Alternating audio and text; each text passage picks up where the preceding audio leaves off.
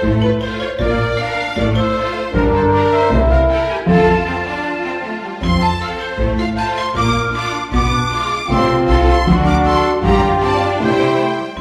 and welcome to this week's edition of the Worcester Talking News, recorded on the 7th of July and brought to you by Worcester News and Equipment for the Blind, with permission of the Worcester News. I'm Phil, and our other reader today, in the sad absence of Pippa and Jane, is Catherine. Hello. The team this week comprises John Plush as recording engineer, John and Carol Hartle on copying and admin. I'd like to extend a warm welcome to any new listeners and hope you enjoy our recording.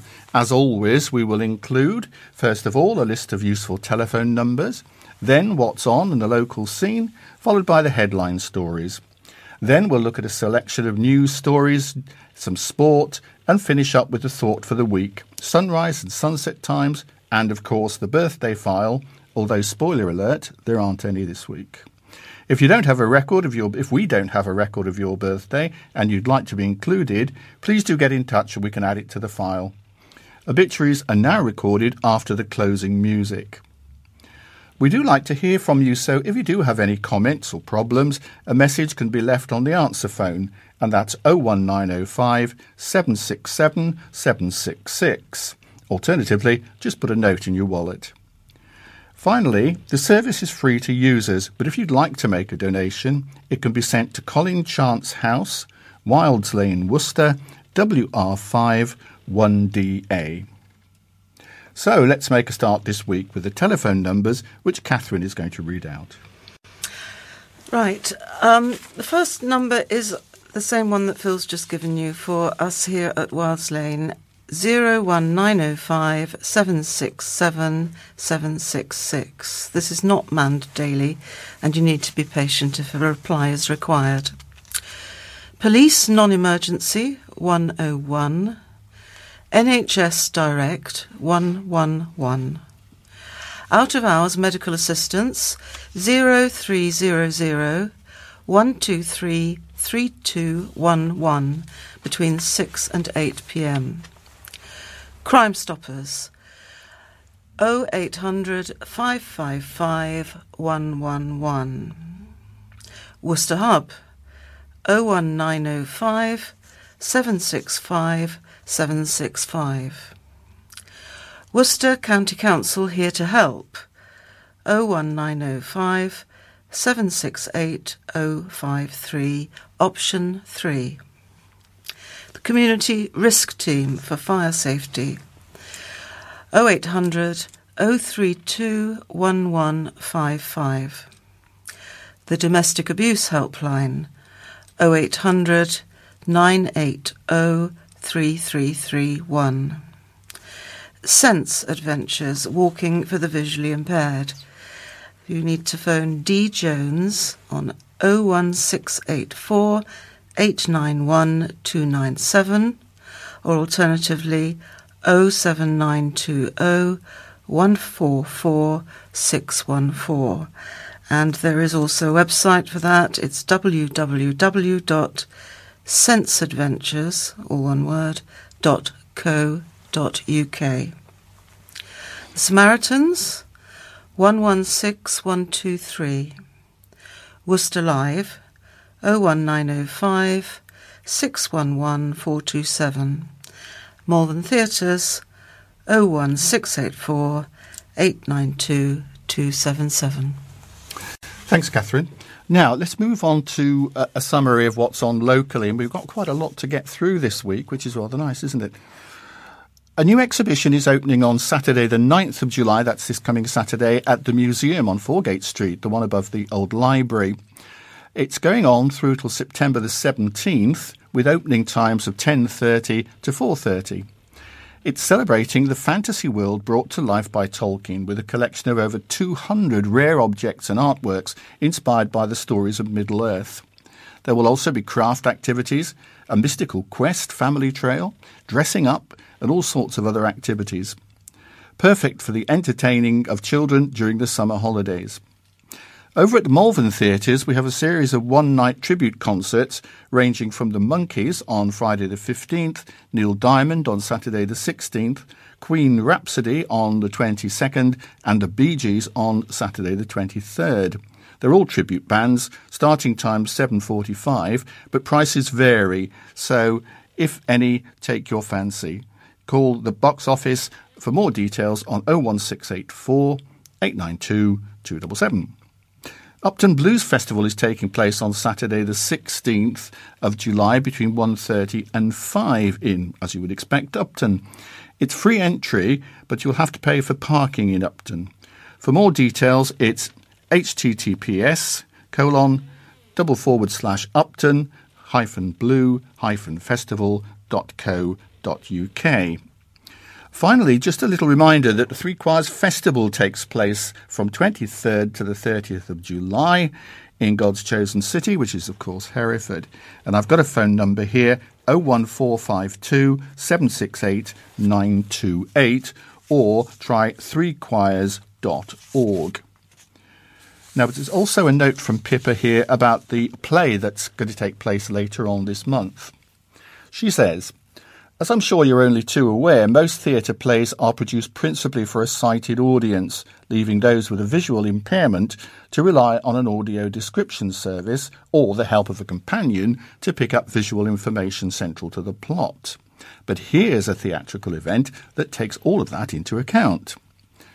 A.R. Gurney's Pulitzer Prize-nominated play Love Letters was not actually written exclusively for a visually impaired audience, but the play's reliance purely on the spoken word with no visual elements makes it an ideal theatre show for people who have problems with sight. This love story with a difference concerns two people who meet at primary school and then keep in contact throughout their lives via an almost continuous exchange of letters, some sad, some funny, both prosaic and poetic. As the play unfolds, the two characters, Melissa and Andy, read aloud their letters to each other, allowing us to follow the development of their complex and intriguing relationship with all the humour and sadness that brings. John Plush has been finding out more. The play Love Letters was written in 1988 by the playwright Albert Ramsdell Gurney in New York. It was nominated for the Pulitzer Prize in 1990 and has just two characters whose story is revealed in their own correspondence. When it first opened, Gurney himself played the character Andy, while Holland Taylor took the part of Melissa. Since then, the play has been performed countless times, Broadway, London's West End, but the performances of Love Letters by the well-established duo Two's Company have a different business model. They give performances of the play only to help charities. In Two's Company's productions, Pauline Beale plays Melissa. Pauline, how did you begin performing Love Letters? I had seen the play and always wanted to do it myself, and I asked John to do it with me, who said yes. We decided that we would do it for charity. One or two people got to know about it and said, oh, could you come and do it for us? And that's how it all began. John Horton plays the character Andy. John, how long have you been doing it now? I think we've been doing it about 5 years now. And it's always for charity? Yes, always, yes. And where do you perform it?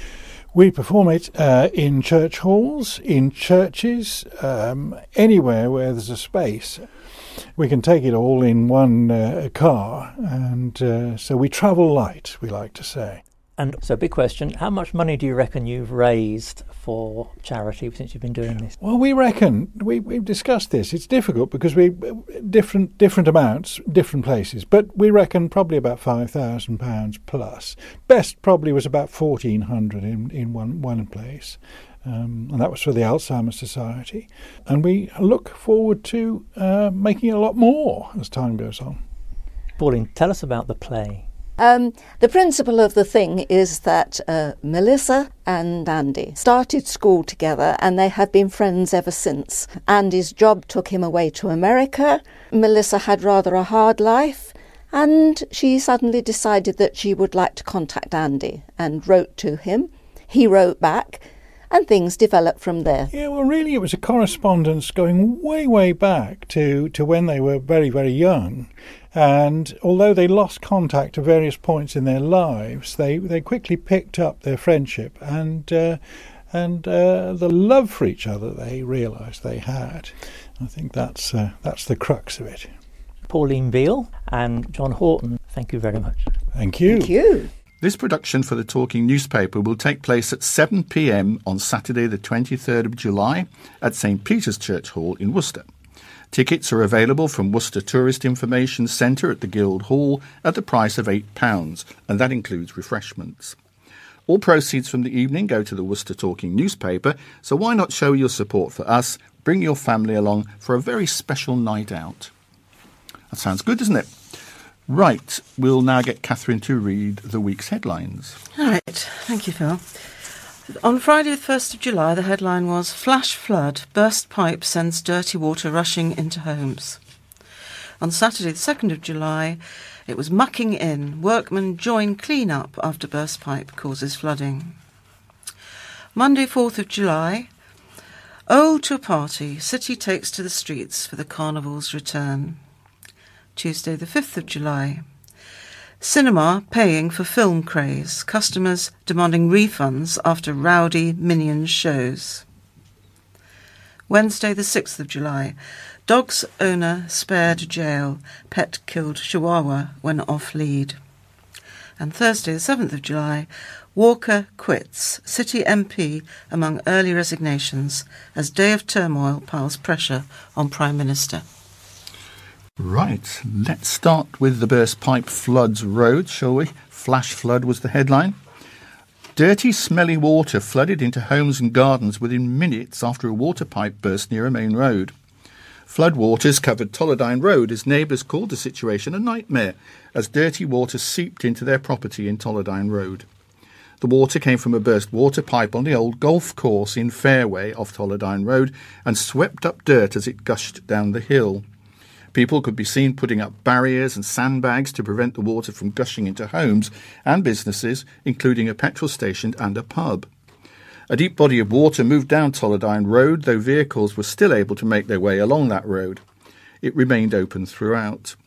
Neighbours and onlookers were out in their wellies trying to navigate their way around the water. Sharky Ahmed, aged 50, said he popped out for 10 minutes for a job and came back to find his home being flooded.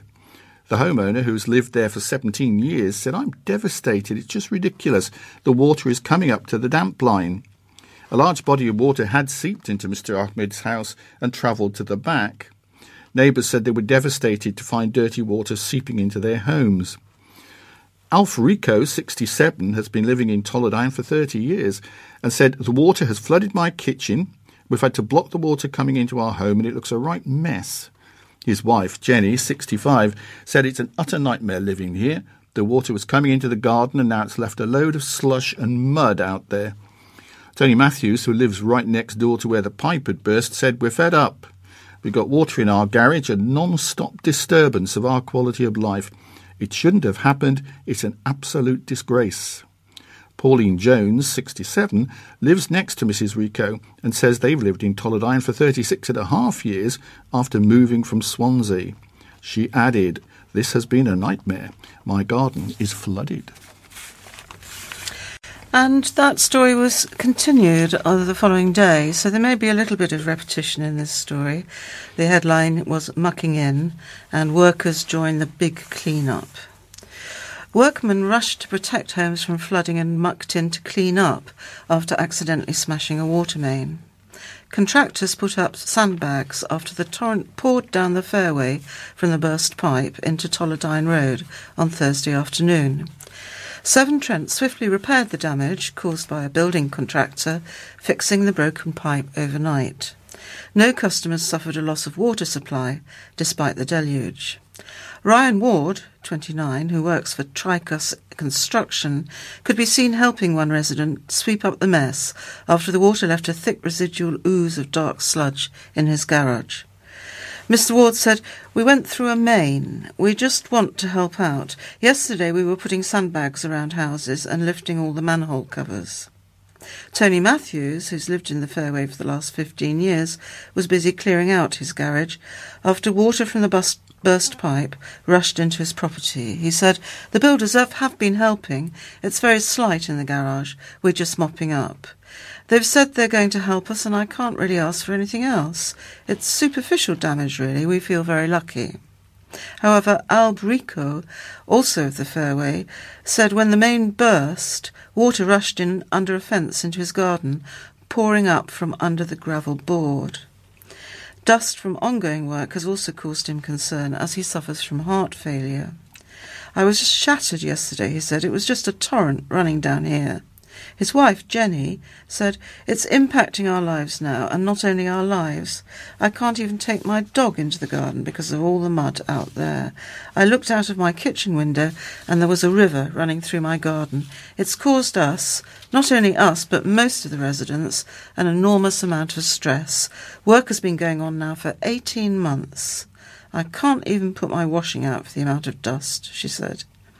A Severn Trent spokesperson said on Friday, "Yesterday evening our engineers attended Tolladine Road in Worcester following third-party damage to a water main. The main was repaired overnight and we're liaising directly with any residents who've been impacted." Platform Housing, which is responsible for housing development linked to the work, and Tricas were approached for comment but did not reply before the paper went to press. Thanks. Monday, July the 4th headline is a bit more upbeat, and it is Off to a Party. Carnival makes fabulous return. Hundreds of people lined the streets of Worcester as the Carnival made a triumphant return to the city. The parade started at Pitchcroft and made its way through the city, where thousands of residents cheered, waved and took photos as the floats completed their circuit back at Croft Road. After the parade, celebrations continued at Pitchcroft with a grand stage putting on a variety of performances throughout the day. Numerous children's activities, trampolines, face painting and refreshment. Julie Thomas attended the parade and carnival celebrations with her family. She said, "I was quite tearful seeing all the kids performing. It was really amazing to watch." Ruth Barnes and Kerry Milne brought their children along too to join in the carnival fun. Ruth said, "It's been a great day so far. We caught a little bit of the carnival, but now we can't get our kids off the bouncy castles." Kerry added, "It's so cheap as well. They can spend unlimited time on the bouncy castles with the children's wristbands, which are only £3 or 2 for £5. The face painting is free too." Following a 2-year hiatus due to the COVID-19 pandemic, the theme for this year's carnival was Celebration. Organisers aimed to celebrate Worcester as a city and the people who live in it. Melanie Eastwood, who was crowned as the 2022 Carnival Queen, said, "It's great to see so many people turn up, especially with the weather being touch and go. I was on the Cathedral Bells float and I had 13 girls to look after and they were all absolute angels. It's been a fantastic day." Live music and dancing took place on the community stage at Pitchcroft throughout the day and into the evening, celebrating local talent from Worcester. A spokesman for Worcester Carnival said, "What a day that was. Big thanks to all who took part. We couldn't do it without you. Thanks also to our Queen and Princesses." The Carnival Village opened at 11 a.m. and performances took place all the way through till 7:30. On Tuesday, it was the rather unusual headline story. The headline was "Refund Costs for Minions." A Minions meme of watching the new movie in Suits and recording it for social media has cost one city cinema more than £1,000 in refunds. Hordes of teenagers have been watching the new film Minions: The Rise of Gru, dressed in suits and recording themselves on social media. But the behaviour that accompanies the trend, cheering, shouting and mimicking the Minion characters, has caused issues for other filmgoers and left one Worcester cinema counting the cost. Annoyed film fans not in on the joke have demanded refunds at the View Cinema in Worcester. The trend has forced the cinema in Friar Street to bring in tough new rules, with anyone wearing a suit being warned not to misbehave before the film begins. A manager at View Cinema, Worcester, said, "The Trend cost me £1,300 yesterday. I had to refund all of the tickets in that theatre because of kids shouting and mimicking the Minions while the film was playing. It was a group of about 8 kids. Now, when we see any kids coming in to see the film dressed up, we give them a warning. We tell them that if there is one complaint, whatever that may be, they will be kicked out of the cinema. It's something being implemented across a lot of cinemas. I have colleagues in Cheltenham who I know have had problems as well." While the Odeon Cinema in Foregate Street has not seen the same problems, the manager is concerned that the Trend is causing disruption. He said, "We've not had any disturbances here or seen anyone dressing up. The issue with the Trend is children running around and treating the film as an opera, shouting and clapping. We had one small disturbance, but we asked the kids to be quiet, and they were so. Fortunately, it's not been an issue for us. Generally, the social media trend sees large groups of teenagers dressed identically in suits coming to cinemas to watch the new film. One person posted their version on Twitter and said, 'I love being Gen X. We have so much power.' Another Twitter user said, 'I'm living for all the teenagers and young adults on TikTok going to see Minions Rise of Gru in suits, formal attire, or dressed like Minions. It's so funny for no reason.' Videos of the Trend are also being posted on TikTok." Look forward to that. Now, Wednesday's newspaper, dog owner spared jail. A woman whose dog killed a chihuahua and injured its owner has narrowly avoided jail. Dawn Houseman previously admitted being the owner in charge of a dog dangerously out of control and causing injury, and returned to Worcester Crown Court to hear her fate. At times, the 52-year-old had her head in her hands as she listened to proceedings, but made no interruptions as she had done in previous hearings of the case. Melanie Winterflood, prosecuting, explained Houseman had left her home in Back Lane, South Worcester, but did not have her American Bull Terrier named Bailey on a lead, which she was required to do. The prosecutor explained the victim, Katie Harris, was outside in the road by a grass area with her dog. When the dogs came together, the Bull Terrier had initially been passive before biting the Chihuahua on its belly. Miss Harris screams, Miss Houseman tried to separate Bailey from the dog that was in distress, the prosecutor said. Miss Harris put herself in the way of the dogs. Unfortunately, she was bitten. The magistrate saw a picture of the injured finger of the victim's hand that was scarred, Miss Harris having had treatment at Worcester Royal Hospital after the incident on April 9th last year. Miss Winterflood explained the dog was rushed to a city vet, but as they were not able to deal with the extensive injuries, the Chihuahua was transferred to Birmingham vets. It died there as a result of its injuries, Miss Winterflood said. In a personal victim statement, Miss Harris said she had suffered anxiety attacks after the incident and had been unable to work.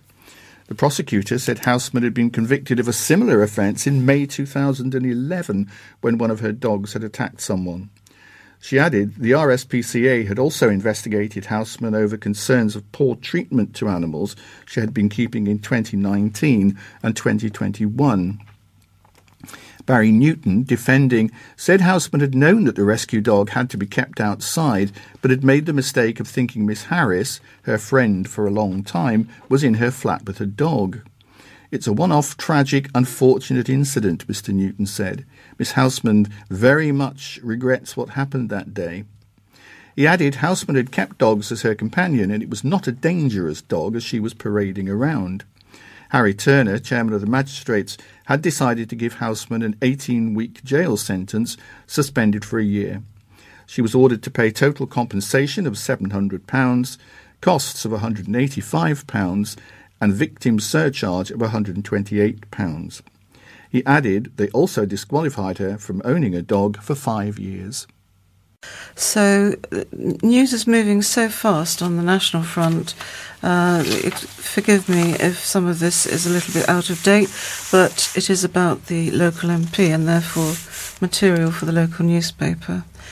On Wednesday, Worcester MP Robin Walker resigned from his government role as Prime Minister Boris Johnson faced a cabinet coup as the Worcester News went to press.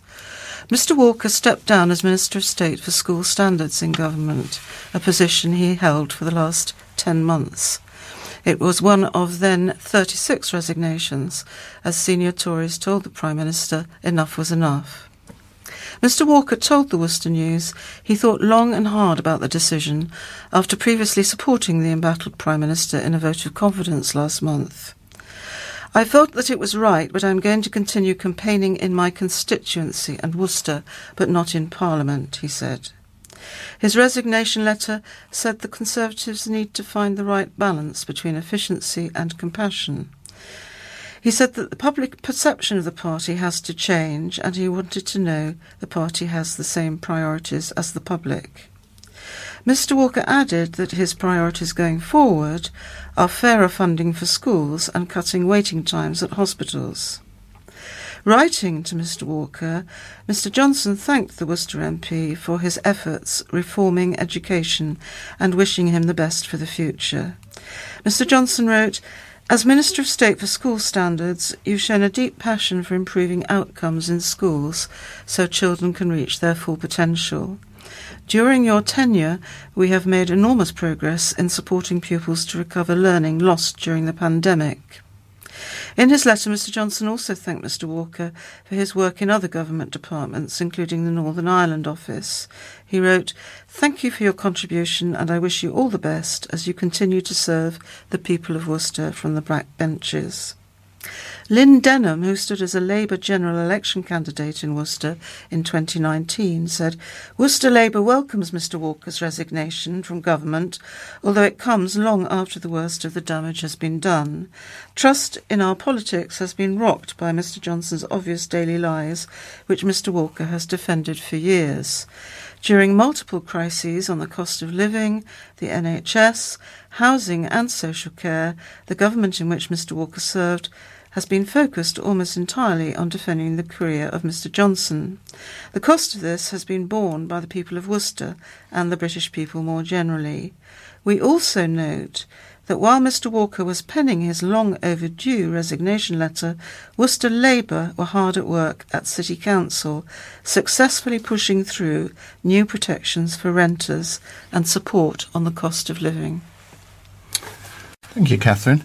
Now that concludes the headline stories for this last week. We're now going to continue with a selection of other stories, and I'm going to start with one that's headed "Not One for Emotion," and it comes from last Friday's July the 1st, that is, newspaper. A farmer accused of murdering and dumping his prim and proper wife in a septic tank has told a jury, "I'm not a person to show emotion." The jury had already heard evidence that David Venables, 89, was, quote, calm after his wife Brenda's 1982 disappearance. The remains of Mrs Venables, 48, were found in the underground cesspit at the former marital home, Quaking House Farm in Kemsey, Worcestershire, in 2019. Venables said he searched for his spouse after he awoke to find her missing on May the 4th, reporting the disappearance to the police later on that afternoon. His barrister, Timothy Hannam, QC, asked about claims from police officers who first arrived at the farmhouse that Venables appeared calm and emotionless about his wife's mystery disappearance. Venables replied, "Well, I think I've never been one to show a lot of emotion, ever. I was very concerned about it and very worried, but I'm not a person to show emotion." Earlier, the trial heard evidence read from the notes of a consultant psychiatrist whom Mrs Venables had been seeing in early 1982 for depression. The physician recorded Venables was a typical farmer, displaying little or no affection to his wife, but showering praise on the family dog. Mr Hannam also asked Venables about accounts from some witnesses that life went on after Mrs Venables vanished, with the landowner replying that that was right, quote, up to a point. Venables said, "I had got a job to do, we just had to get on with what we were doing. It was a complete mystery to us where she'd gone." Venables also told jurors he never mentioned a septic tank to police search teams as it, quote, never entered his mind. But he also claimed to have twice seen police searching the tank. Venables said that he then replaced the access cover with a paving slab for safety, as there was a public footpath within a few feet of that tank.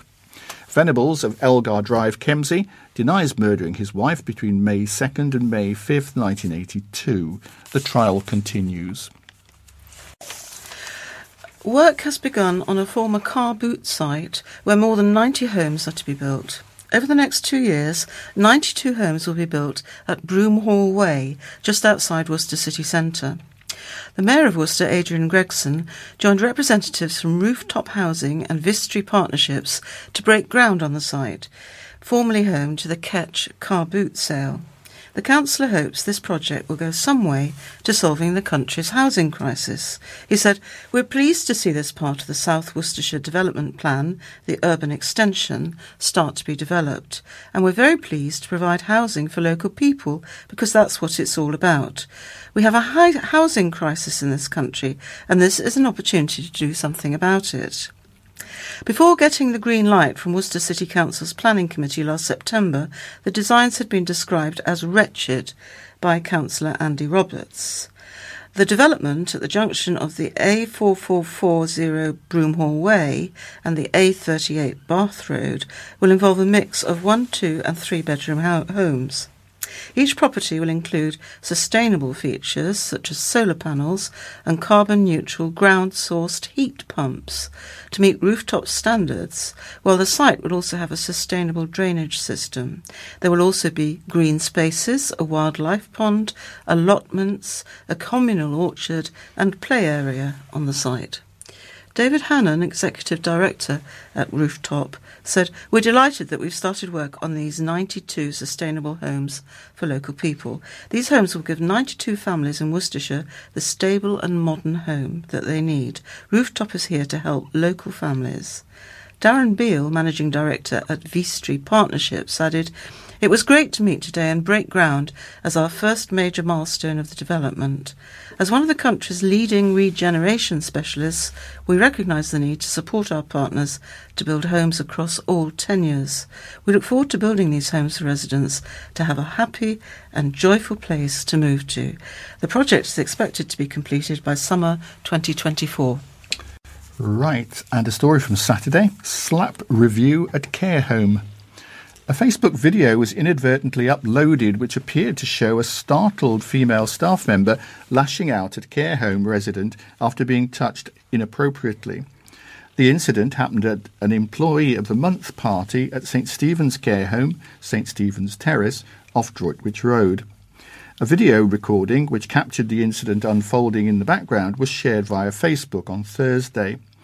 The footage was deleted from the home's Facebook page following criticism about the staff member's reaction. Managers at the home said the worker had been subjected to inappropriate contact and made no direct contact with the resident, hitting his walking aid instead. The matter has since been referred to Health and Social Care watchdog, the Care Quality Commission and Adolph Safeguarding at Worcestershire County Council. A spokesman for the home said, "At St Stephen's, the safety and well-being of residents is always our first priority, and we are transparent in the care and support we deliver. There was an unfortunate incident during a celebration between staff and residents, celebrating the presentation of the Employee of the Month. During this celebration, a resident with limited mental capacity unfortunately made inappropriate contact with a member of staff. The member of staff, who was startled, instantly reacted. In turning her hand, made contact with a walking aid located behind her, but did not make contact with the resident. The resident was not harmed or distressed in any way by this incident. As a responsible care provider, we immediately informed and referred the incident to the regulatory authorities. The adult safeguarding team at Worcester Council, who in reviewing the incident, including the video footage, have concluded that the resident was not at risk or subject to any harm. A CQC spokesman said, "We've been made aware of the incident at St Stephen's Home. We are looking at this information to see if any regulatory response will be required. While we do not investigate individual incidents, we use all information received to inform our continued monitoring and inspection of services." A spokesperson for the council said, "We do not comment on specific details. A review into this incident is ongoing and a safeguarding response is made to any concern reported regarding abuse or neglect within a care home setting." Right. And this story is entitled "Fraudsters Pose as Charity." Money has been stolen from businesses by fraudsters posing as a Worcester charity. The RSPCA Worcester and Mid-Worcestershire branch said a social media account has been posing as the organiser of the charity's vegan fair event in order to get money from vendors looking to sell their products. A spokesperson for the organisation, based in Kempsey, said, "We're heartbroken that someone would try to do such a thing, using an event that we, a small charity, are working so hard to organise in order to raise desperately needed funds, in an attempt to take money out of the pockets of small independent traders in this way. Please be advised that we will never ask for payment of pitch fees via PayPal. All traders will be invoiced and emails will come from the admin@rspcaworcester.org.uk email address. We are so sorry for any alarm this may cause to anyone who's booked or is thinking of booking with us, and please rest assured that this fake account and scam attempt has been reported to the relevant authorities." The charity spokesperson said it hoped people will still book a stall to take part in the event. They said, "We hope this doesn't deter anyone from booking a pitch with us. So far we've had a lot of interest from some very varied and unique stalls, so we're really excited. We plan to share a list of confirmed vendors in the coming days, and we hope that more will join the final tally. We face so many challenges day to day in our work, and this really is one more problem that we didn't need. But we're determined not to let the scammers win, and with the help of our wonderful supporters, we plan to make our vegan fair a huge success." The charity said it only contacts traders via their Facebook and Instagram accounts, and the email address for all other correspondence about this event is clarewood@rspca-worcester.org.uk. The charity is planning to hold the vegan fair on Sunday, August the 21st. Right, and now a column from Wednesday's paper from the Dean of Worcester, Peter Atkinson, talking about the baton relay. All will become clear. Worcester will welcome the Commonwealth Games baton on July 22nd, and part of the route is through the cathedral. To anyone who thinks that is not a seemly activity for a place of worship, let me remind them of the hymn which goes, "Run the straight race through God's good grace." We are delighted that, having come across the globe, Worcester is the last leg of the baton's journey before arriving in Birmingham. I'm not much of a sportsman myself, apart from a little croquet and bowls, but I do understand the power of sport to unify and reconcile people of different backgrounds, politics, languages and countries. When played properly and in the right spirit, its power for good is enormous, so we should all welcome big international games. Some people, however, would question the association with the Commonwealth. The present Commonwealth of Nations evolved from the British Commonwealth, which in turn was the community of independent countries which were once part of the British Empire. There is an indisputable connection to the days when Britain was a colonial power, and that, for many people, is a real difficulty about the Commonwealth. The Commonwealth today, however, is a free association of nations. No country need belong. It serves no purpose whatever except to be a free association of nations committed to being peaceable with one another. And if many aspects of Britain's colonial history trouble us, as they should, then the presence of Britain's former colonies within the present-day Commonwealth ought to be a good way of keeping that troublesome history firmly before our eyes. So I shall cheer the Commonwealth Games baton when it is carried through the cathedral, and I'm glad the games are happening. And I'm glad, too, that this is what the countries of the Commonwealth do. Better for all of us than waging war. Right. This story comes with a very appealing picture of 10 people wearing very bright dresses. A group of men who came under fire for wearing women's clothing while fundraising are supporting a new cause. Mark Tomlinson and his friends have been raising money for St Richard's Hospice for the last 18 years by taking part in a Leo Sayer all-dayer pub crawl and wearing women's clothing from the charity shop. The charity decided to not promote the cause last year due to the clothing being potentially offensive to the LGBTQ+ community. This year, they will return but are raising funds for a new charity, the Nathan Tompkins Trust. Mr Tomlinson said, "We had been doing this for years as a group, as the charity was extremely close to our hearts, but it all of a sudden became an issue last year. It was never about the clothing for us, we just wanted to do something good for a good cause and look a bit outrageous as we do. We've selected a new charity for our 19th year, which is equally as important to us, and are looking forward to raising money for another great cause. The Nathan Tompkins Trust supports mental health awareness in young people across Worcestershire and the 3 counties. The group will be continuing the pub crawl event on Friday, August the 5th, alongside a party at the Swan Hotel, which is open to anyone. Nathan died by suicide in 2016, aged 22, and the charity was set up by his friends and family to raise money in Nathan's name for local groups and charities. Mr. Tomlinson said Nathan was a colleague of ours from the rugby club and was a fantastic person. Every year the charity holds an event called Nath Rocks, which is a black tie ball that raises vital funds. We decided to call our event Nath Frocks, as we will still be there in our frocks on the day. The charity does amazing work. Mental health does not discriminate and can affect any person of any background. We're very proud to be supporting this cause. Anyone can turn up to the event, and you don't have to wear women's clothing. We recommend heading to a charity shop and getting anything silly to join in the fun. OK. Thursday's newspaper. Call for rent protection. A councillor is leading a call to bring in more support to help prevent the city's renters from being forced to live in damp and dirty homes.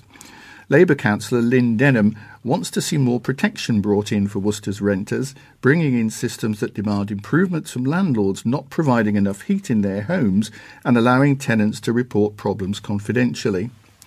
Councillor Denham will use Tuesday's full council meeting at the Guildhall to call for the City Council to commit to providing more support for renters who are being forced to live in shabby homes and are faced with the threat of unfair eviction.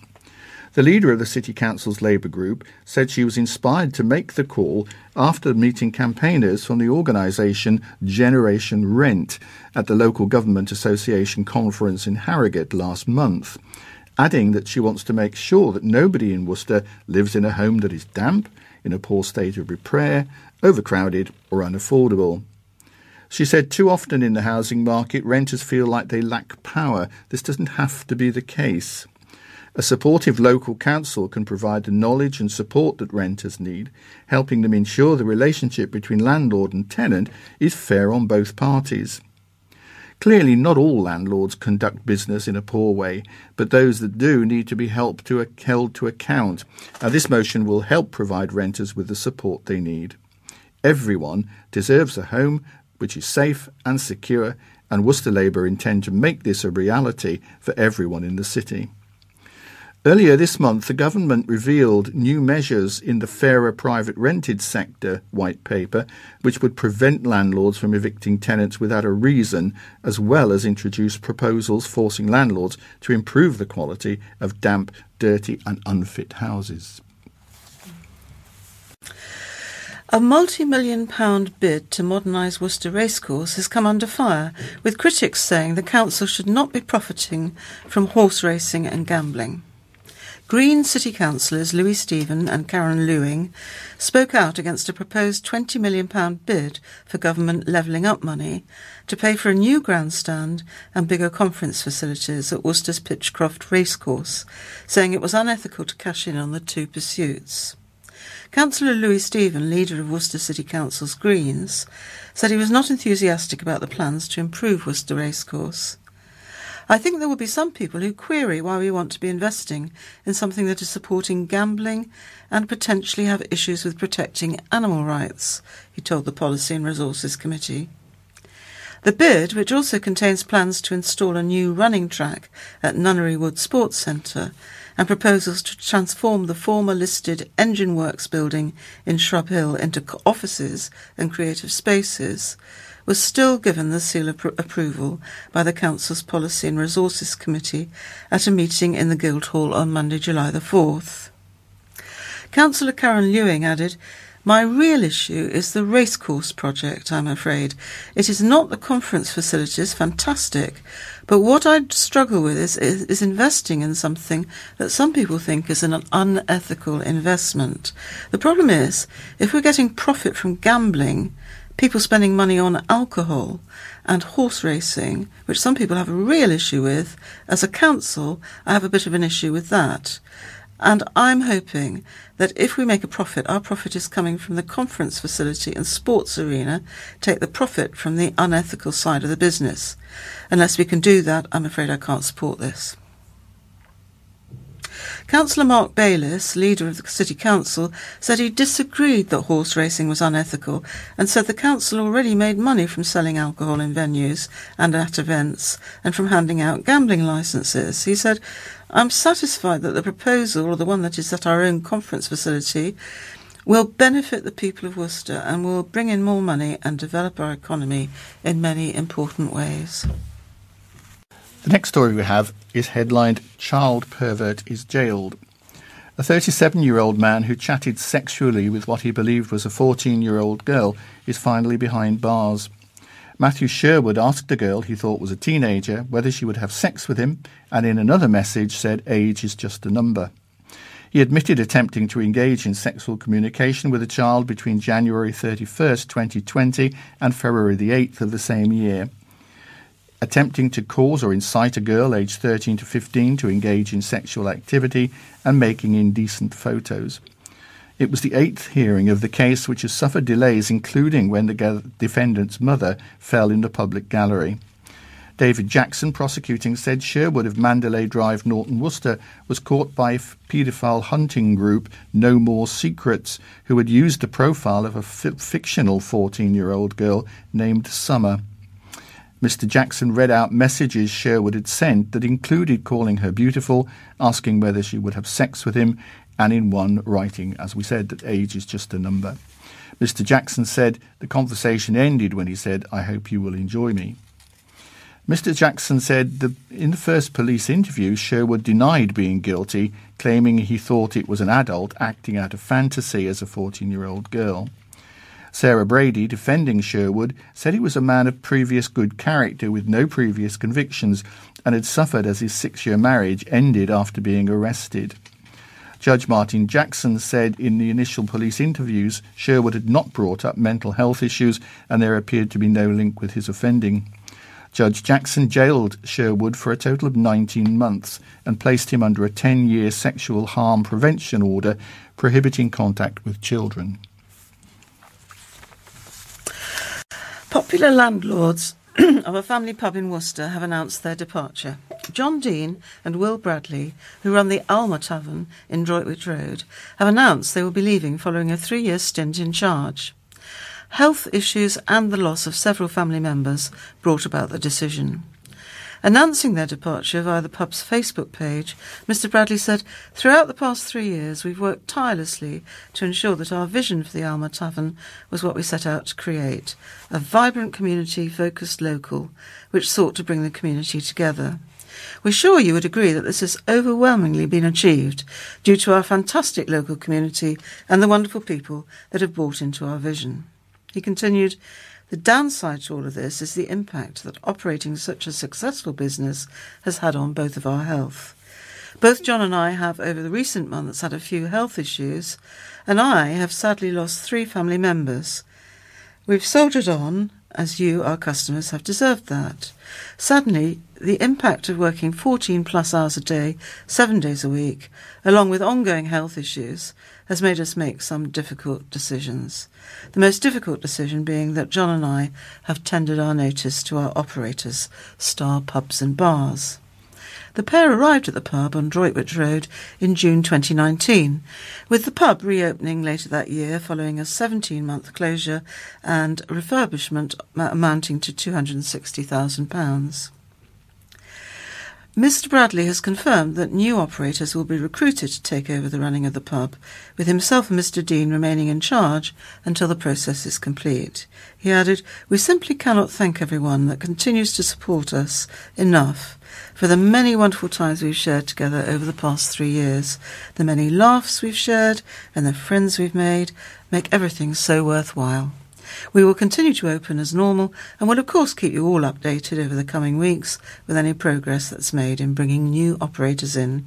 We look forward to still welcoming you all till the day we leave, which will be emotional. I've got a couple of stories next which give us some dates to add to our What's On calendar. We'll take them in the order in which they're about to occur. popular summer fair is returning is the first one. People will be enjoying all the fun of the fair when a popular summer event returns this Saturday, July the 9th. Families could enjoy stalls, refreshments and entertainment when the well-loved St George's Summer Fair returns.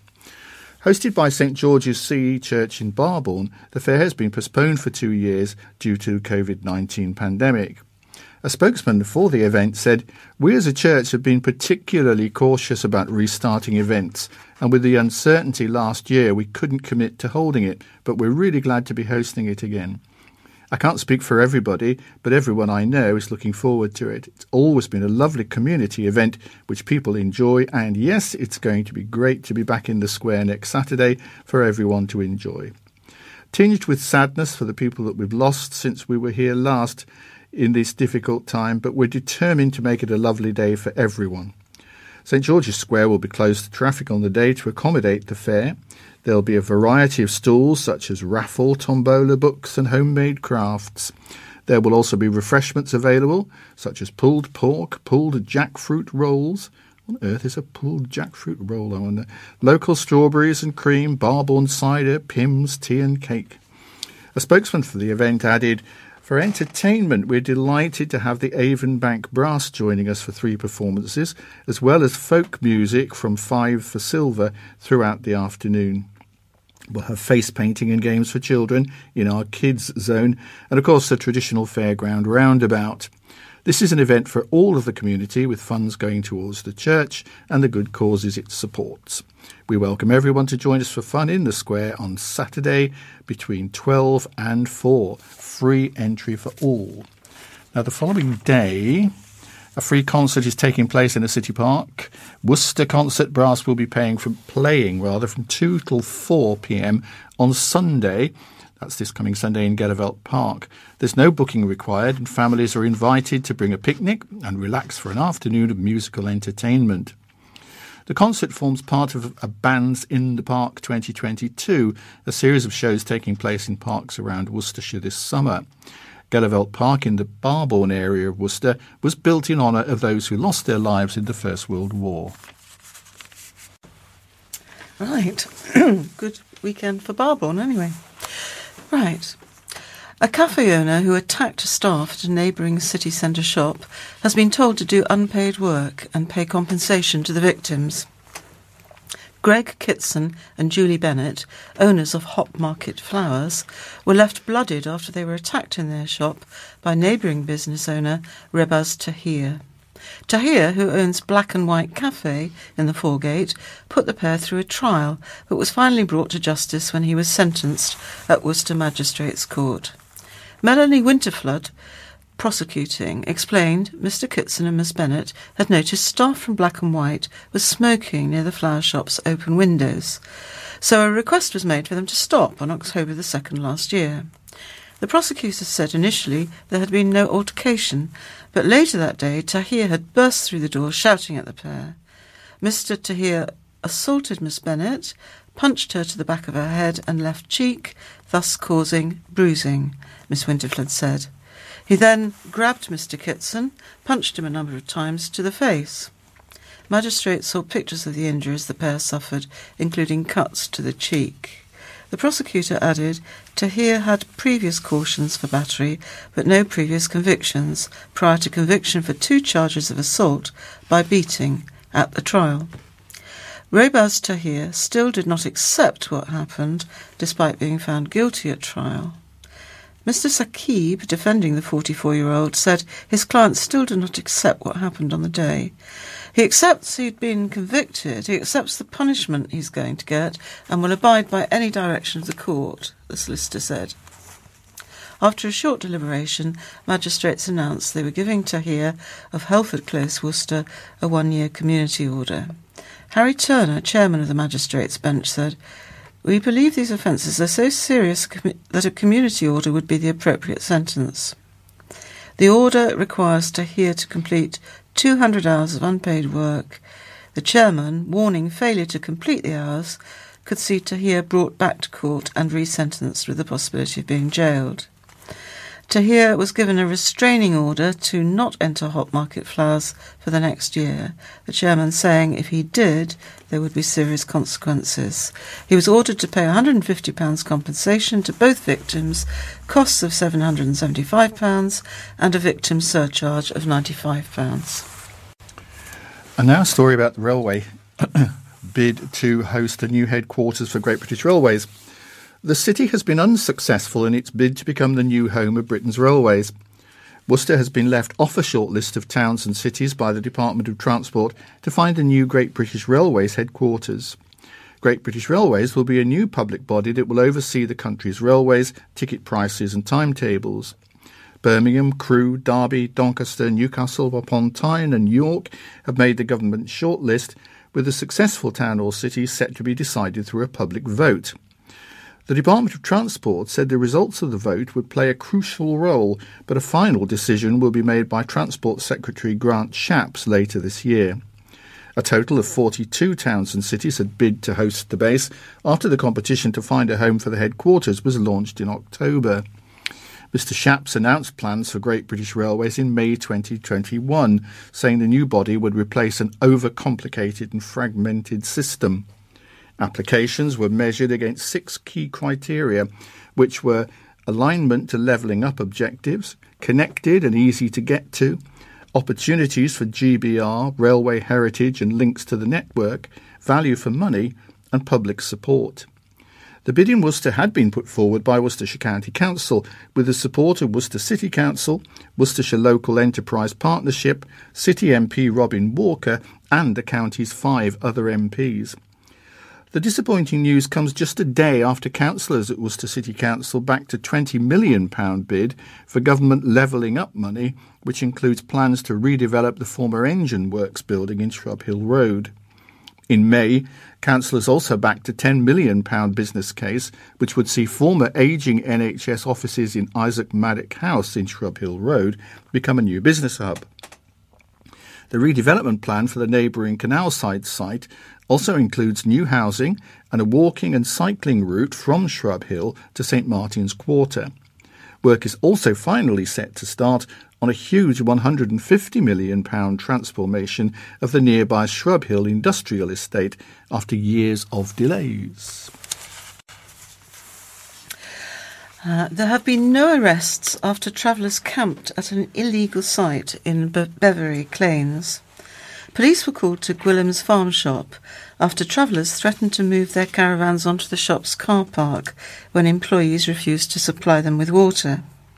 A spokesperson from West Mercia Police said officers attended Gwillim's farm shop on Friday, June the 24th, just after 10 a.m, following a report of a dispute. No one was arrested, but officers provided the farm shop with safeguarding advice and urged them to call us if there are any further issues.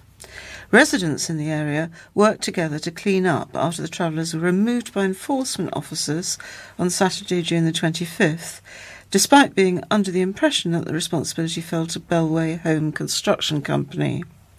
A spokesperson from Bellway said enforcement action commenced at Cherry Orchards on Saturday morning, the 26th of June 2022 at 9 a.m. Notices were issued to 8 caravans. At 12 noon, the enforcement officers called to notify the agent that the last vehicle had left the site. Contractors were instructed to attend the site to clean up, but when they arrived on the Monday morning, the residents had already tidied up, so the contractor just had to dispose of the refuse bags that had been collected by residents. Outrage over plan for students' flats is one of the stories from Thursday's newspaper. Plans for a block of student flats to be built in St John's have sparked fury among people living nearby. Neighbours have said the proposed plans for 54 flats being built on Henwick Road on a church hall will bring extra noise, pollution and cars. Charlotte Walker, who lives in the road, said, "I feel passionate and strongly about the development and the impact it will have on the community. Some people are thinking it's good for the local economy, but maybe they don't have a property that would be directly facing it. I used to be a student. I have nothing against students, but I'm thinking about the extra noise, pollution and cars. The plans have restricted parking and people will have cars and want to park them somewhere. It's just really sad. I'm sat looking at where it would be now. It would restrict lovely views of the cathedral, the trees, St Clement's Church. We would lose the space that we have. I've spoken to a lot of neighbours and no one wants it. We don't want it. We don't need it. Linda Wilkes of Nelson Road added, I'm really against student accommodation being built next to elderly people's houses. To build 54 rooms smack bang in the middle of elderly people's housing is ridiculous. Firstly, the noise will be horrendous, parking will be a nightmare, and there's no room in St John's for this. However, Albert Ballinger from Hawkwood Crescent believes the development to be positive for the community. He said, I've read today a lot of the complaints from local residents regarding this, saying that student accommodation attracts antisocial behaviour and noise. I've never experienced this, living next to private student housing, let alone a university-managed building. The university building these flats would have the opposite effect to what the objects say. That'll be objectors, I think, to what the objectors say. There will be an accountability, CCTV, and the knowledge of all the residents. The area will be safer and better for it. Worcester City Council has invited residents to view the plans at the Guildhall on Tuesday, July 12th at 11 a.m. The long-awaited opening of Worcester's newest restaurant is coming this week. Smoked and Loaded in St John's officially opens its doors on Thursday. That's today. And owner Mark Cookson said the team from the restaurant could not be more excited to welcome in customers. He said, we're really excited to be opening Smoked and Loaded this week, giving people the chance to buy great smoked and barbecue food. The menu consists of traditional favourites such as 18-hour smoked beef brisket, seasoned in Smoked and Loaded's own spices for flavour-packed all-round smokiness. Other favourites include slow-smoked pork belly and racks of baby back ribs and barbecue chicken wings. Mr Cookson added, at Smoked and Loaded, heat and meat is at the heart of our passion for modern barbecue. He claimed, with our specially imported smoker from the US, we can create the tastiest finger-licking smoked meats this side of the pond. Before cooking, we massage our meat with our own secret blend of herbs and spices to give it the unique flavour only found at Smoked and Loaded. Also, for a great barbecue, you're gonna need wood. We prefer hickory and cherry to give it a touch of sweetness. In addition to barbecue, there are also American classics like southern fried buttermilk chicken and handmade burgers, smoking the meats for up to 48 hours at a time, with vegetarian options also included on the menu. The restaurant is opening in what was Spice Cuisine St John's, and signs went up in the restaurant window in Bromyard Terrace advertising for new jobs. The new business comes as a boost to St John's, with residents facing the closure of the Co-op supermarket. Gladman Retirement Living, under Adlington Retirement Living, plans to transform the supermarket building into a retirement village. The company wants to use the site as the basis for a 24-bed retirement home, with Councillor Udall pushing for some retail element to be retained in the future. Another new business came to St John's last month when Magbility, a disability equipment provider, moved into what was Lloyds Bank. High Hopes' first LGBTQ plus cafe opens. The owners of Worcester's first LGBTQ plus cafe hope it will become a hub for the city's queer community.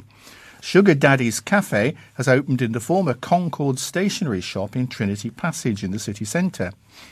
Owners Andre Oldfield and Sam Robertshaw Krieger had planned to open at the beginning of May, but were hit by a number of delays, including having to get Western Power to reconnect the shop to the electricity grid at a cost of £2,000. This place was a wreck, Mr Oldfield admitted. The floor was all mismatched and we had to take down walls. An accessibility ramp is still being fitted and other finishing touches are being made to the cafe, but it is now open from Tuesday to Sunday, 8 a.m. to 5 p.m, and can be hired out in the evening. As a small queer business, we know we'll be relying on word of mouth, said Mr Oldfield. We chose this location because it's central and easy to find if you're looking for us, but we don't have to rely on foot traffic. I'm from London, where there is a very large gay scene, and when I first moved to Worcester I could only find one gay bar in the whole county, the Flag. Mr. Oldfield founded Worcestershire Pride alongside Dr. Daniel Somerville, a lecturer at the University of Worcester, and Amanda Hickling, the former owner of Cafe Bliss, but says he's always wanted a daytime queer venue for the city. There are so many queer people in Worcester, as we saw at the last Pride Parade in 2019, he said. We want this to be a place where they can come and be as openly queer, trans, non-binary as they want. Mr. Robert Shaw Krieger said, there was nothing like this when I was growing up in Kidderminster. The first queer venue I went to was a nightclub in Birmingham when I was 18. It was dark, loud, full of drunk people and was not my thing. This is a place where people can go and explore who they are and meet people like them. It's very hard to have a community if you don't have a physical place to be.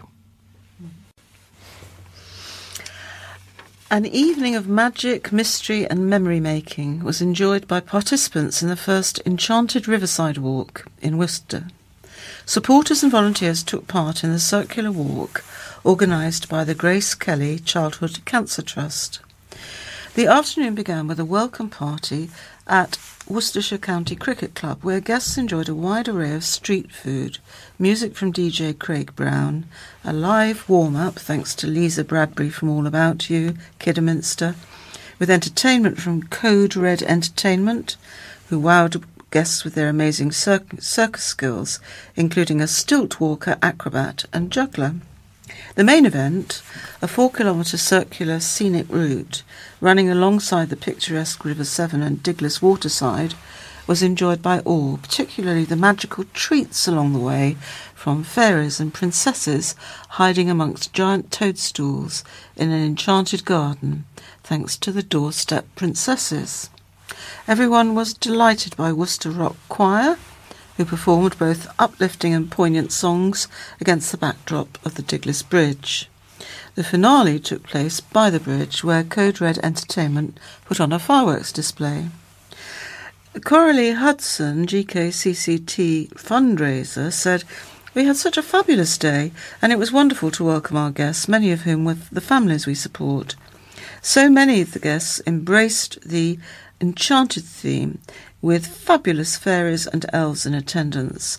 Hermione Granger paid us a visit, as did a fantastic fawn and a cat with 3 tails.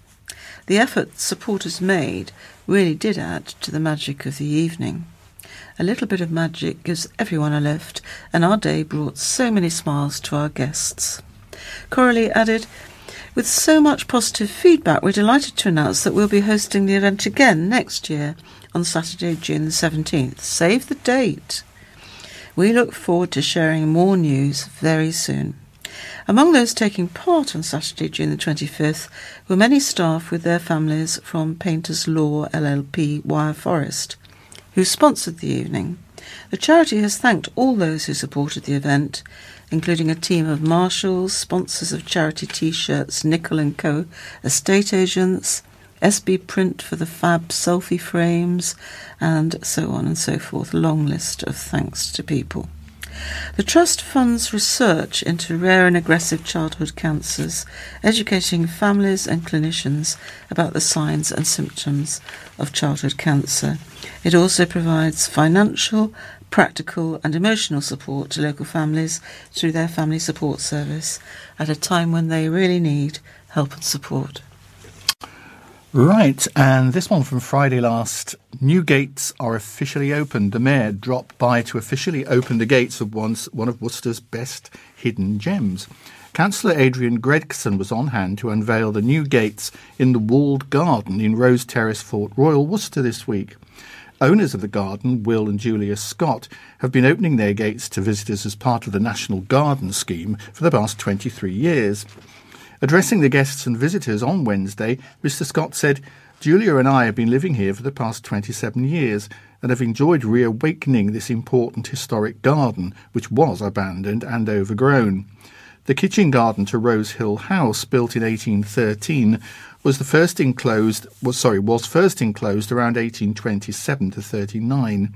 It's a typical Victorian kitchen garden designed to grow fruit and vegetables, which it does very well. The gardening is not done by me, but Julia, who has a wonderful collection of herbs and numerous compost heaps. We're helped in the garden by Lucy R. Gardner, Alan Simon and James. The most recent part of the restoration, he said, has been the extension, the gates and the brick paving. The nasturtium gates were made by the Barrett family, formerly of Hanbury but now in Rhayader. If you look carefully, you will see 3 little birds. To quote Bob Marley, "Don't worry about a thing, 'cause every little thing's gonna be all right." Sounds better with a West Indian accent, I expect. The walled garden was once part of a farm connected to Rose House, the big Georgian property next door. There was once an astronomical observatory in the garden, the remains of which were unearthed by the Scots, and the couple had built upon the original plan using topiary and new trees as focal points.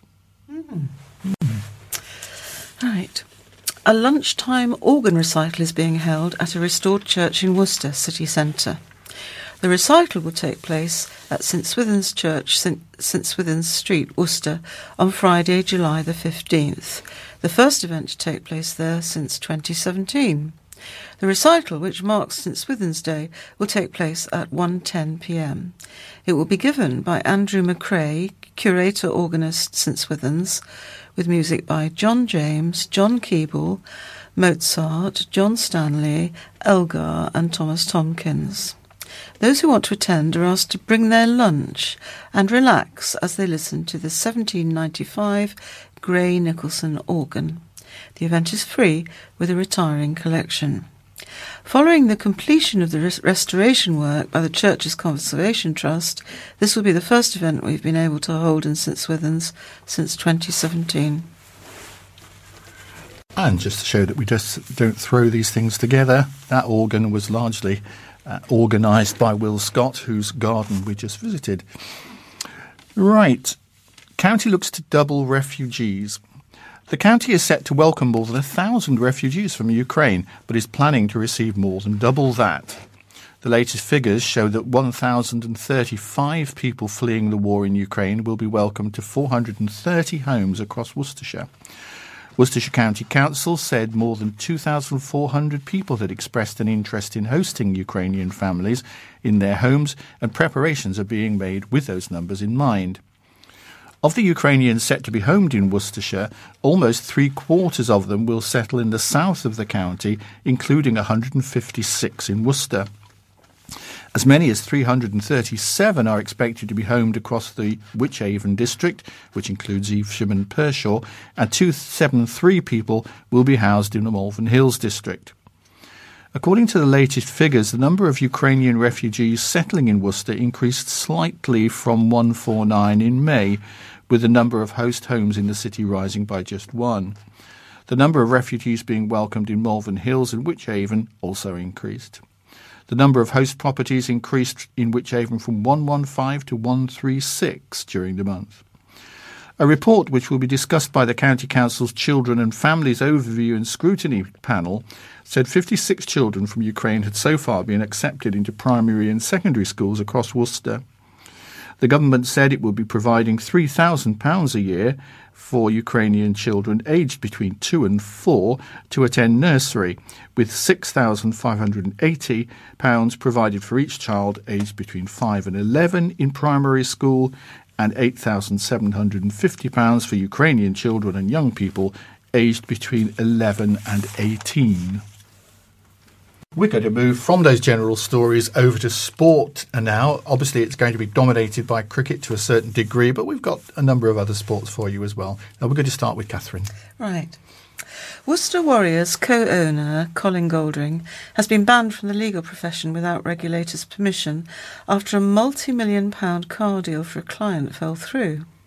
Goldring, who's 38, co-owns Warriors with business partner Jason Whittingham, as well as Football League club Morecambe, but was a trainee solicitor for a law firm back between 2016 and 2018 when the incident occurred. Goldring acted as an intermediary between who was thought to have been a member of a foreign royal family and a party selling cars, and is reported to have taken £8 million from the unnamed royal to supply 3 high-value motor cars. The client did not get his cars, and as a result Goldring was reported to the Solicitors' Disciplinary Tribunal along with his boss, Raja Shahzad Khan, and was made to pay £13,000 in costs, with Mr Khan being made to pay £20,000. A Warriors statement read, "All regulatory bodies expressed to Goldring that they were satisfied he was fit and proper to own and be director of a sports club." Goldring added, "The legal profession is rightly held to a high standard, and it's regrettable that failings were found at the firm I was working for as a trainee, which impacted some work I did for a client.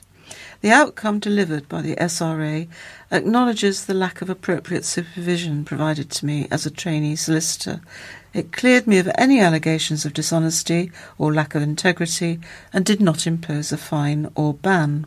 The agreed outcome that I would not work for a law firm again without the SRA's prior consent is fair and does not impact my current position. The outcome was agreed on the basis I had acted with honesty and integrity.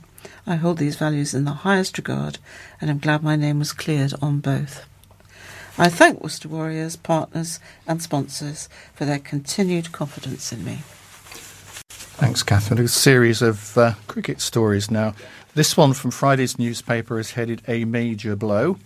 Worcestershire all-rounder Barnard ends 15-year stay at New Road to join Warwickshire.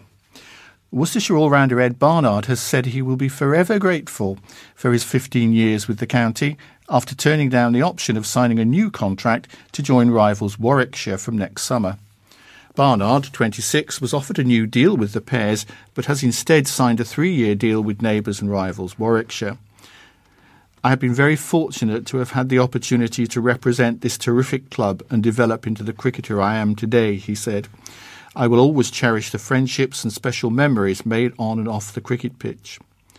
Another product of the Youth Academy, Barnard has been a regular member of the first team for 7 years, making over 200 appearances and scoring more than 4,000 runs, taking more than 300 wickets across all formats. He made his Worcestershire debut in 2015 and was part of the club's success in winning the County Championship Division 2 title in 2017 and the Vitality Blast title in 2018. "It's obviously disappointing for our club, but we wish Ed well for the future," said head coach Alex Gidman. "He's made significant progress in the last few years at Worcestershire and has become an integral part of our team in all formats. Ed wants to finish the season very well with us, and we look forward to enjoying our last few months with him." Chairman Paul Pridgeon, who first worked with Barnard as a 12-year-old, I think that was when Barnard was a 12-year-old, at Shrewsbury School, added, "We are very disappointed that Ed has chosen to go and play his cricket somewhere else. I've worked with Ed for a long time and seen him develop as a cricketer. As a club, through our academy, we work hard to help local players get the best out of their ability and are extremely proud of our record in producing first-class cricketers." Rumours earlier this month first surfaced about Warwickshire's interest in Barnard, as well as T20 captain Moeen Ali. It remains to be seen if the current England international will remain at New Road, but his contract is up at the end of this season. Holywell Homes has announced its partnership with Worcester City Women Football Club. The estate agency, based in Copenhagen Street, Worcester, said women's football and the Worcester community are two things that are close to its heart. So when the opportunity arose to partner with, support and work alongside the team at Worcester City Women Football Club, it was too good an opportunity to turn down. Much like the new management team at the club, Holywell Homes has been trading for just over 12 months.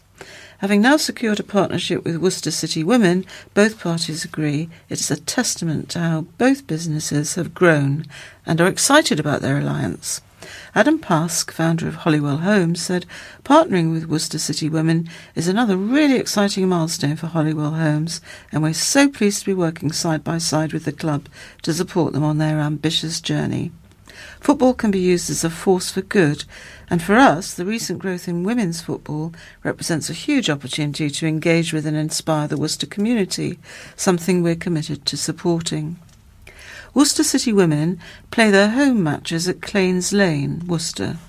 Both Holywell Holmes and the club are very excited for the new season after the first team made it to the Worcestershire County Cup final and the development team were crowned league champions last season.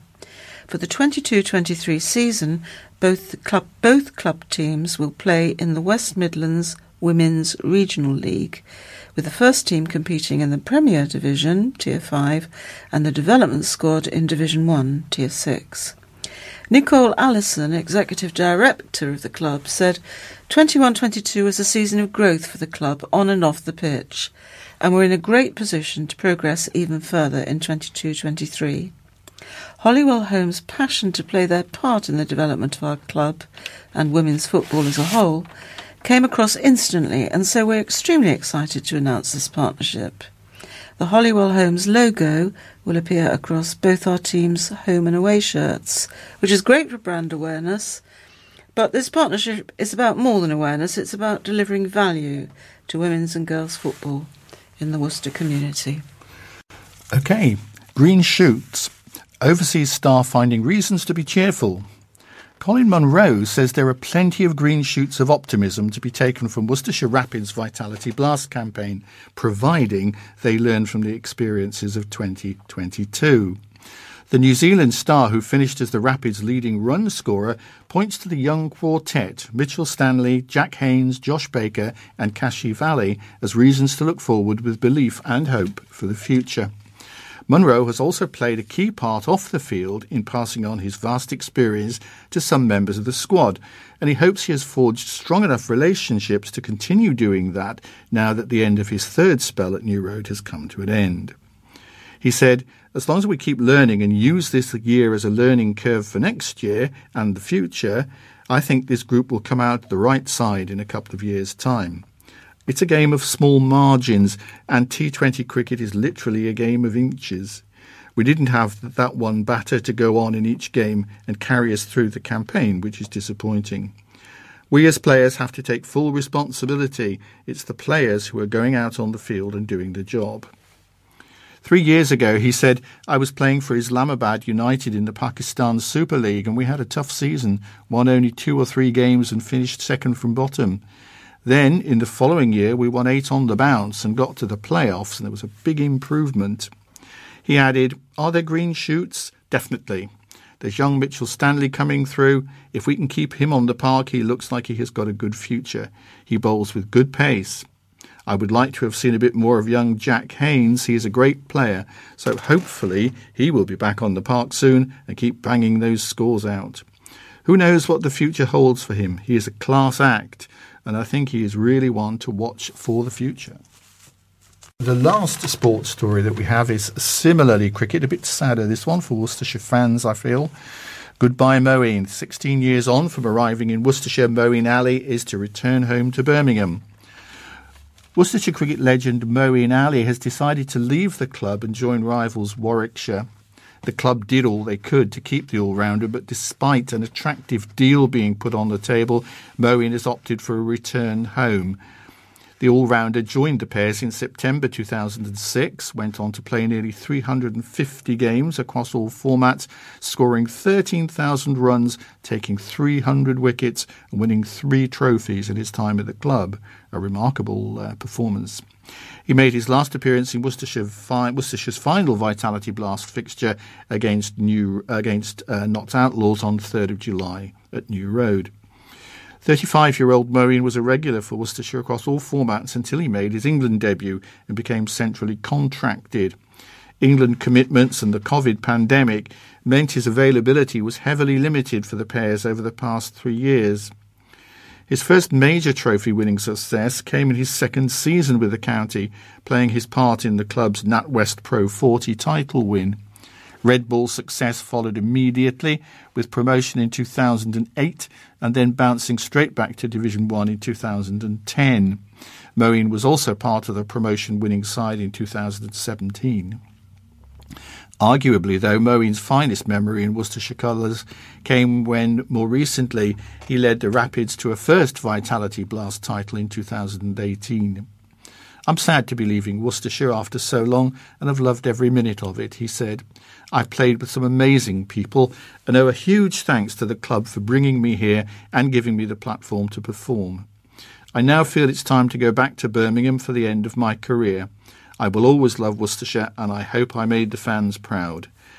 Brackets, this is me, you did, Moeen. Close brackets. Thank you. Head coach Alex Gidman added, it's been an absolute pleasure to work alongside Mo in a coach and captain relationship for the last 4 years. The Vitality Blast victory in 2018 and coming so close to retaining it in 2019 will live long in my memory as a memorable part of the early days of my coaching career. It's extremely sad to see him move on, but we will wish him all the best for the future. And that concludes our coverage of the sport. And we now move on to the thought for the week, which I shall read as I happen to have it here in front of me. It's from Mark 1, verses 9 to 11.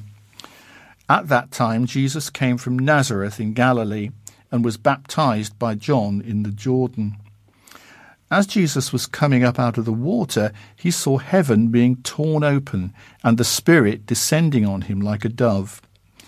And a voice came from heaven, "You are my Son, whom I love. With you I am well pleased." The sunrise-sunset times, which I'm sure I wrote down earlier, yes, I have them, is sunrise today was 0457, which means about 3 minutes to 5 to you and me, and it'll be 2 minutes to 5 tomorrow morning, and sunset today will be at 9:30. So, apart from the obituaries which will follow the music, that's all from Catherine and myself for today. We hope you've enjoyed it. So it's goodbye from Catherine. Goodbye. And it's goodbye from me too. Bye. And now we continue with the obituaries. David Shavas Alden Quinney, also known as John, died recently at home. Inquiries to funeral directors Thomas Brothers 01527 547 777. The funeral will be on July the 7th.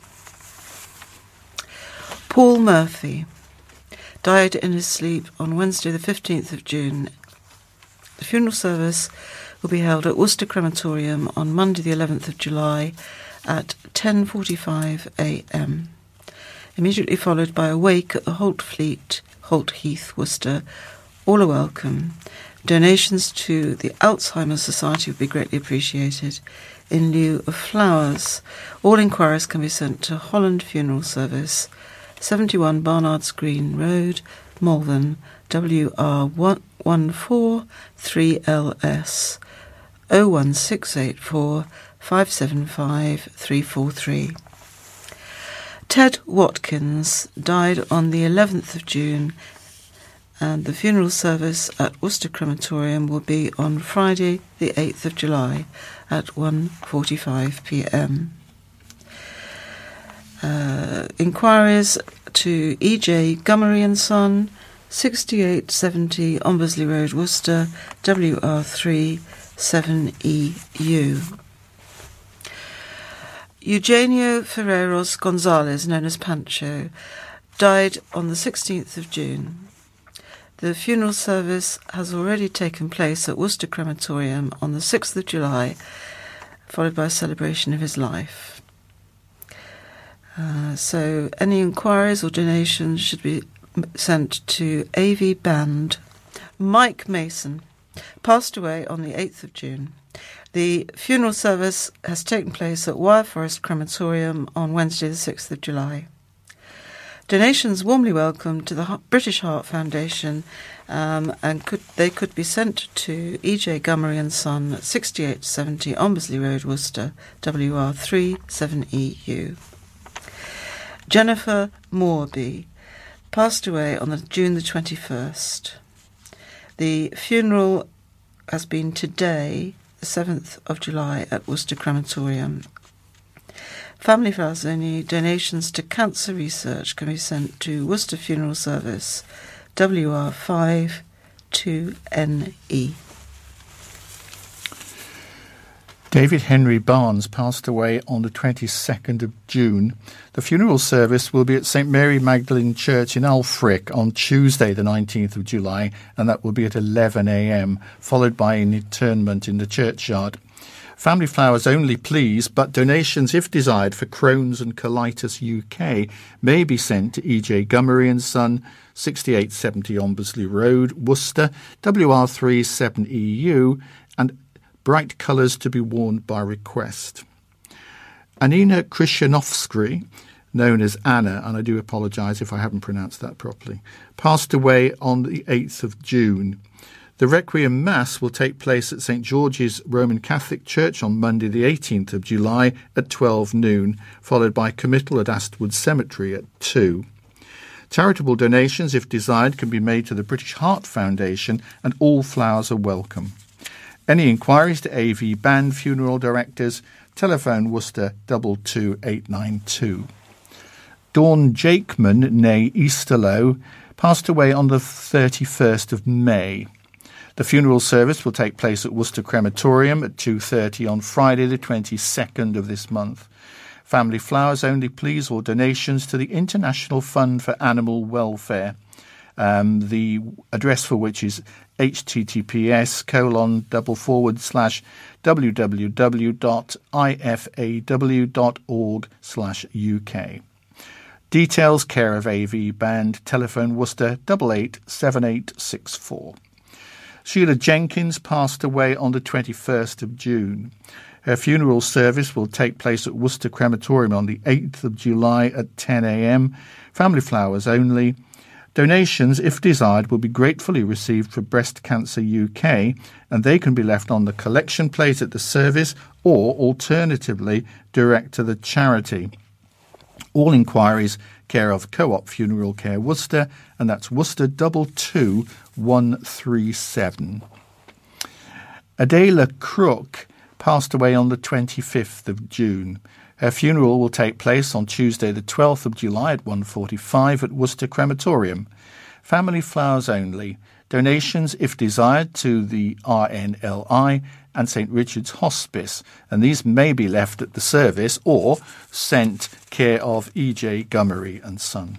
And that concludes the obituaries.